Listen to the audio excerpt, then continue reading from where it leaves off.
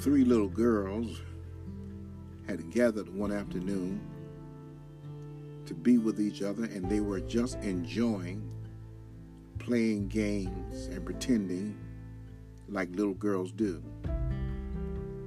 They decided to play this game of counting their money, counting their pennies.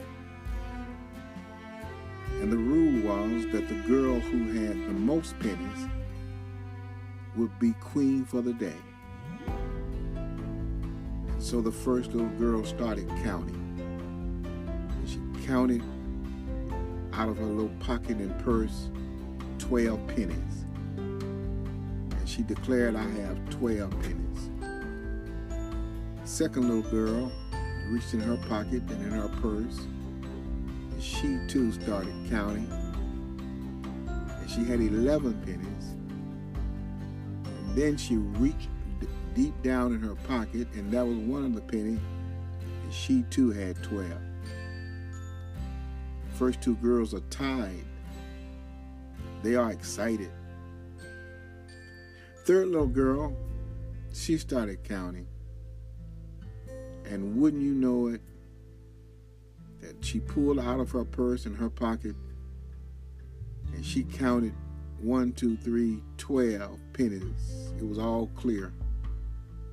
But then, even though she only had 12 pennies present, she then said 13. The other two girls looked at each other and they said, "No, that's wrong. You only have 12, just like the two of us. And you do not want us to share in being queen for the day, because all of us have 12 pennies, so each of us can take a time and be declared queen for the day.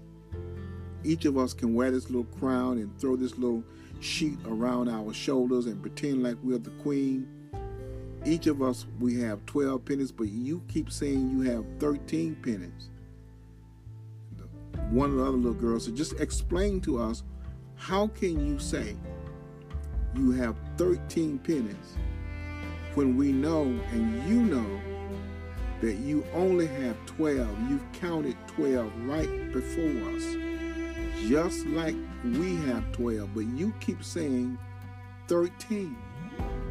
The girl said, "The reason I say I have 13 pennies is because my daddy promised me a penny when he came home from work. So I'm claiming I have 13 pennies." And the other little girl said, "But your daddy is not here yet, and that you don't have the penny yet." The girl said, "You don't know my daddy.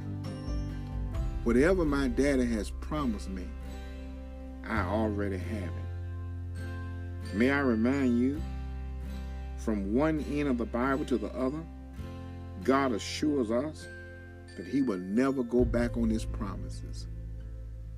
You may not have it in your possession yet, but if the Father has promised you, you can go ahead on and count it. God did not promise days without pain, laughter without sorrow, nor sun without rain. But he did promise strength for the day, comfort for the tears, and light for the way. May I remind you that when you're God's child and you're walking in faith, you can walk in the promises of God. The stars may fall, but God's promises will stand and be fulfilled. May I remind and encourage you that whatever happens in your life, whatever trials may be, trust the promises of God.